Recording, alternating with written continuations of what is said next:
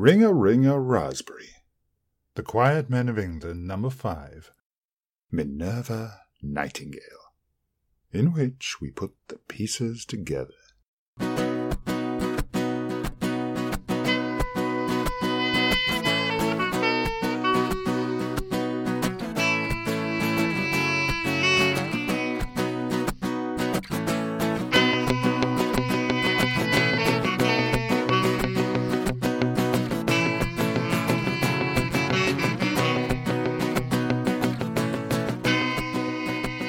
Alice Doohickey smoothed her apron down and adjusted the bobby pin in her mousy brown hair. She pushed open the door to the drawing-room, curtsied awkwardly, and cleared her throat. Cookie was on the telephone apparatus and says to say it's tripe onions and jam, roly-poly and custard today. Alice curtsied again and looked into the middle distance with an enthusiastic blankness. Miss Minerva Nightingale pursed her lips, replaced the porcelain teacup silently on its saucer, and wiped the corners of her mouth with a lace hanky, before placing it carefully back in her cardigan sleeve. Turning, she smiled wanly. "Thank you, Alice. Do try and remember to breathe before you answer a call. There's nothing so dreadful as a girl that's red-faced in the middle of a sentence. Oh, and do try, Alice, to stand a little less. You're not related to the Tirretts, so don't stand like one. Oh, and Alice, it's Mrs. Bumstead, not Cookie. The children call her Cookie. You're not a child, Alice." Alice Doohickey blushed under her bonnet, shook her head, and no-marmed her way into a small occasional table by the door before edging out into the hallway. Minerva Nightingale turned once more to the window. Her gimlet eyes, all-seeing from the casement window of the drawing-room of Honeysuckle Cottage, gazed mournfully out onto the world of Wesley Turpin. She was waiting for a crime to be committed. She waited every day for a crime to be committed. She stared out, focused on the possibility of crime happening right then, right there, right now. Wrongdoings en route to school, any time now. Miss Nightingale had been born in the village and raised in the self-same cottage where she now stood, a near lifetime teetering on the brink of detection. Although only a part-time sleuth, her brain never ceased from its ineluctable path. Crime never slept, and neither did her mind. No time for a break. This was no St. Mary Mead, no Midsummer. It was neither Oxford nor Bergen. Crime didn't stop for a cup of tea, and Maureen, they've got their 2-for-1 back at Morrison's. I'll have a fondant fancy if you pass in the cupboard. I could have one. It won't kill me. It was that chap whose eyes are too close together, the one that was in Emmerdale. Well, he did it. With such ceaseless devotion to unearthing the means, motives, and opportunities of the criminal fraternity within Wesley Turpin did Minerva Nightingale pass her spare time. Not that there was any crime in our idyllic hamlet, unless you count the teal slack Sunshine Jackson had worn to the Harvest Festival, or the nap of the cloth on the billiard table at Bratton Poggs's.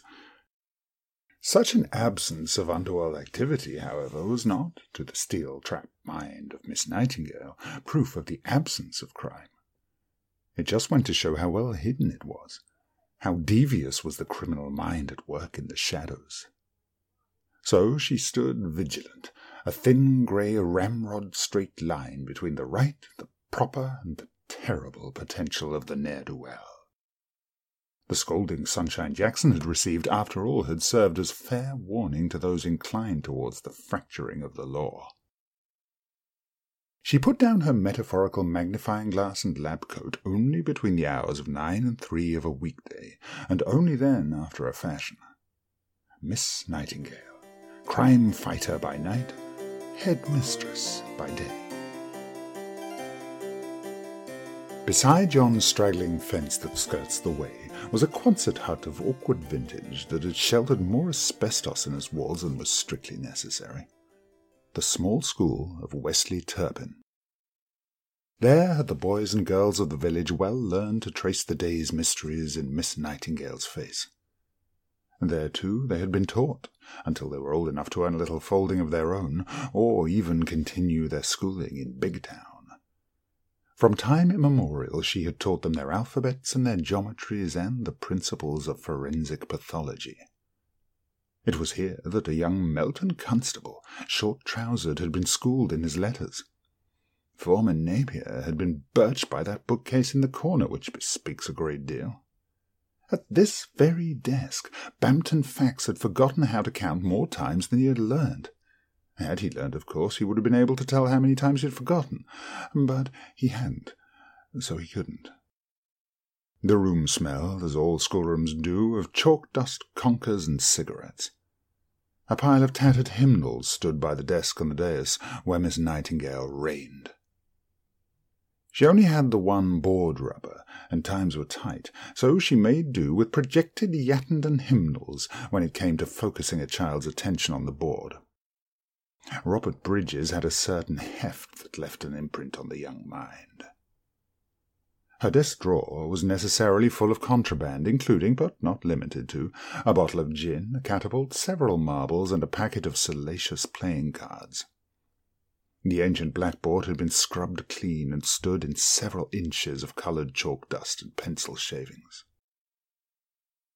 On any given day, Miss Nightingale would set out a task on the board, sometimes Latin conjugations, sometimes the fauna of the Orkneys, sometimes injuries commonly caused by domestic burglaries, and set the children to their task before sitting back down and staring determinedly out of the high windows of the schoolroom into the middle distance, where a crime might well be taking place.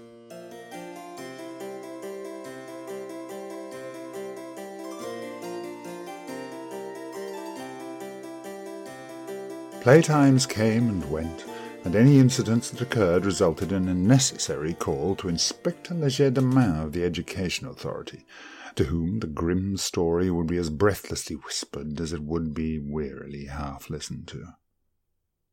Half an hour later, the inspector, complete with crumpled felt hat and soiled mackintosh, would ease his large frame out of an ancient rover, and follow Miss Nightingale's fervid trail of clues to a miscreant child graffitiing on the ground. Patiently, he would explain that the arcane set of squares and numbers were not linked to an organized machinations of a local triad gang that had Mr. Pepys tied up in a disused cellar, but little young Jane Throttle's game of hopscotch. The only other regular occurrence was that the insatiable gourmand Melton Constable would be found in or around the school kitchen in search of a lunch that matched his robustious appetite. This would invariably coincide with his thrice-monthly appearance in the classroom for a series of lectures. These discourses would centre learnedly upon the vagaries of parish law, and be delivered between an occasional gulp of confiscated gin. Retiring to the kitchen, he would partake of the best that Mrs. Bumstead had to offer, whilst all the while she would flutter around nervously, mopping her florid brow with a stained tea-towel. This was just such one of those days, and a hazy late summer one at that. Melton Constable had offered to a mass of beaming infants a particularly vibrant peroration on arcane by-laws. His theme was a pet passion of his, relating to unadopted bridle ways, the use of firearms vis-à-vis the occasional rambler, and the legalities thereof. Having worked himself up into an unusually ravenous state of peptic glee in his teaching, he had beetled off to the kitchen for a bite.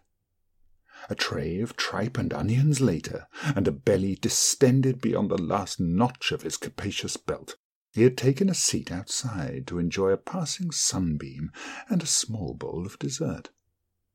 The hot sun and the warm offal worked their somnolent charms upon the great man, and sleep unravelled his great sleeves of care. The great leonine head drooped in snoozy pleasure.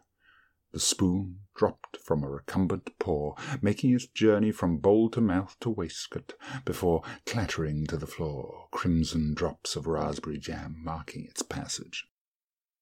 Mrs. Bumstead, alert to the every movement of the great man, scuttled out of the kitchen in a tangle of bosoms and oh dearie me's. "Oh, Mr. Constable, sir, you've only got nodded off," she whinnied as she bustled around collecting bowl and spoon. "And what a mess you've made, and what will become of us?" She gamely flapped a sweaty tea-towel at him before dropping it beside him and disappearing back inside, for something must be done.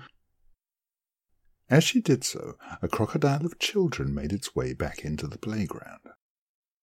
They were returning from the laughing banks of the Turpentine, where they had been undertaking a meticulous and rigorous assessment of the riverbank, looking for the imaginary discarded purse of some imaginary unfortunate washed-down river, from where she had been imaginarily done away with by an imagined scorned lover. They had learnt a great deal and found nothing. The crocodile was headed up by Miss Nightingale, who, upon gaining the playground, let out a grunt of satisfaction. Nothing less than a body lay in a crumpled heap upon the ground. The evidence of great violence done was clear to see, for Melton Constable could not be roused.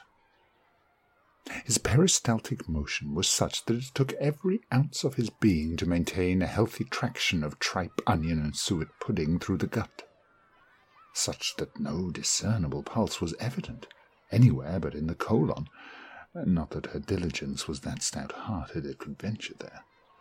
Nonetheless, Miss Nightingale sprang into action. Action she had prepared for every waking moment of her life thus far. She established a perimeter marked out by Year 3 infants in their yellow tabards. She withdrew a notebook from her cardigan and sucked the stub of the pencil pensively. She telephoned Inspector Legerdemain, and she returned to the scene of the crime. Observing the vermilion stains upon his chest, she shook her head wearily, the weight of man's injustice to man evident in every shake. Feigning casual silence, she noted a soiled tea-cloth by the recumbent frame of Melton Constable, and immediately joined the dots. With this done, as duty dictated, the doughty inspector shortly thereafter arrived. He moodily parted the throng of lisping infants, gawping merrily at the recumbent constable, and, on noting the same evidence Miss Nightingale had, he shook his head wearily. "An open and shut case," he opined from the depths of his trench-coat. "A crime passionnel," he murmured, hoping to import a degree of menace into his voice, and failing. Take a woman of certain years, and a local grandee with a mind to higher things, and it's remarkable how very quickly love can turn to violent, premeditated murder, he concluded, holding up a hand to stop Miss Nightingale from interrupting his peroration. "Well, I've seen all I need to here. Take the children back to class. This is an educational authority matter now." And, turning on a downtrodden heel, he shuffled off towards the kitchen. Several minutes later, in the kitchen, the inspector bearded the hapless cook, who had, he proclaimed, the means, the motive, and finally the opportunity to murder our noble churchwarden. He pronounced the capitals for extra emphasis. "Absolute rot, Inspector," piped a shrill voice from the assembled group of educators. "I have never in all my born days heard such drivel, and that's with 14 years of teaching the turret boy, too. Murder, indeed! As if the cook could beat a great big gentleman like Mr. Constable to death. Why, she can barely knead dough these days. Moreover, there's no weapon, and, if nothing else, Mrs. Bumstead would never be roused to such heights of passion." With a face like thunder, the inspector turned to the two special constables and glowered. "Keep your opinions to yourself, Miss Busybody," he demanded, ignoring the plaintive look on both her and the cook's faces. He pointed imperiously at Mrs. Bumstead. "Take her away. She'll swing for this at the next governor's meeting." As Mrs. Bumstead looked tearily from Miss Nightingale to Inspector Legerdemain, and around the faces of a horde of astonished children misting up the kitchen window where they had all gathered for a look, Melton Constable awoke with a lurch from his postprandial nap. Gaining the kitchen, he looked in confusedly, belched gently, and inquired after all this nonsense. The inspector looked ashen and aghast. Melton Constable glowered at the scene of the cook, handcuffed between two constables, and turned to the crestfallen inspector. Gravely he shook a great dew-lapped head. Placing a hand upon Miss Nightingale's shoulder, he declaimed, "I hope, Miss Nightingale, that should the dread day ever come to pass when great violence is done to this goodly frame, it is to you that the authorities would entrust the task of finding the perpetrator, as I know of no one more suited and more diligent in the application of correct procedure. And I know that base villain will be apprehended before evensong. Dismissed!" And with that he beamed beatifically, wiped a drop of raspberry jam from his waistcoat with his forefinger, licked it, and turning upon a well-shod heel, he took Miss Nightingale's arm in his and strode off into the evening.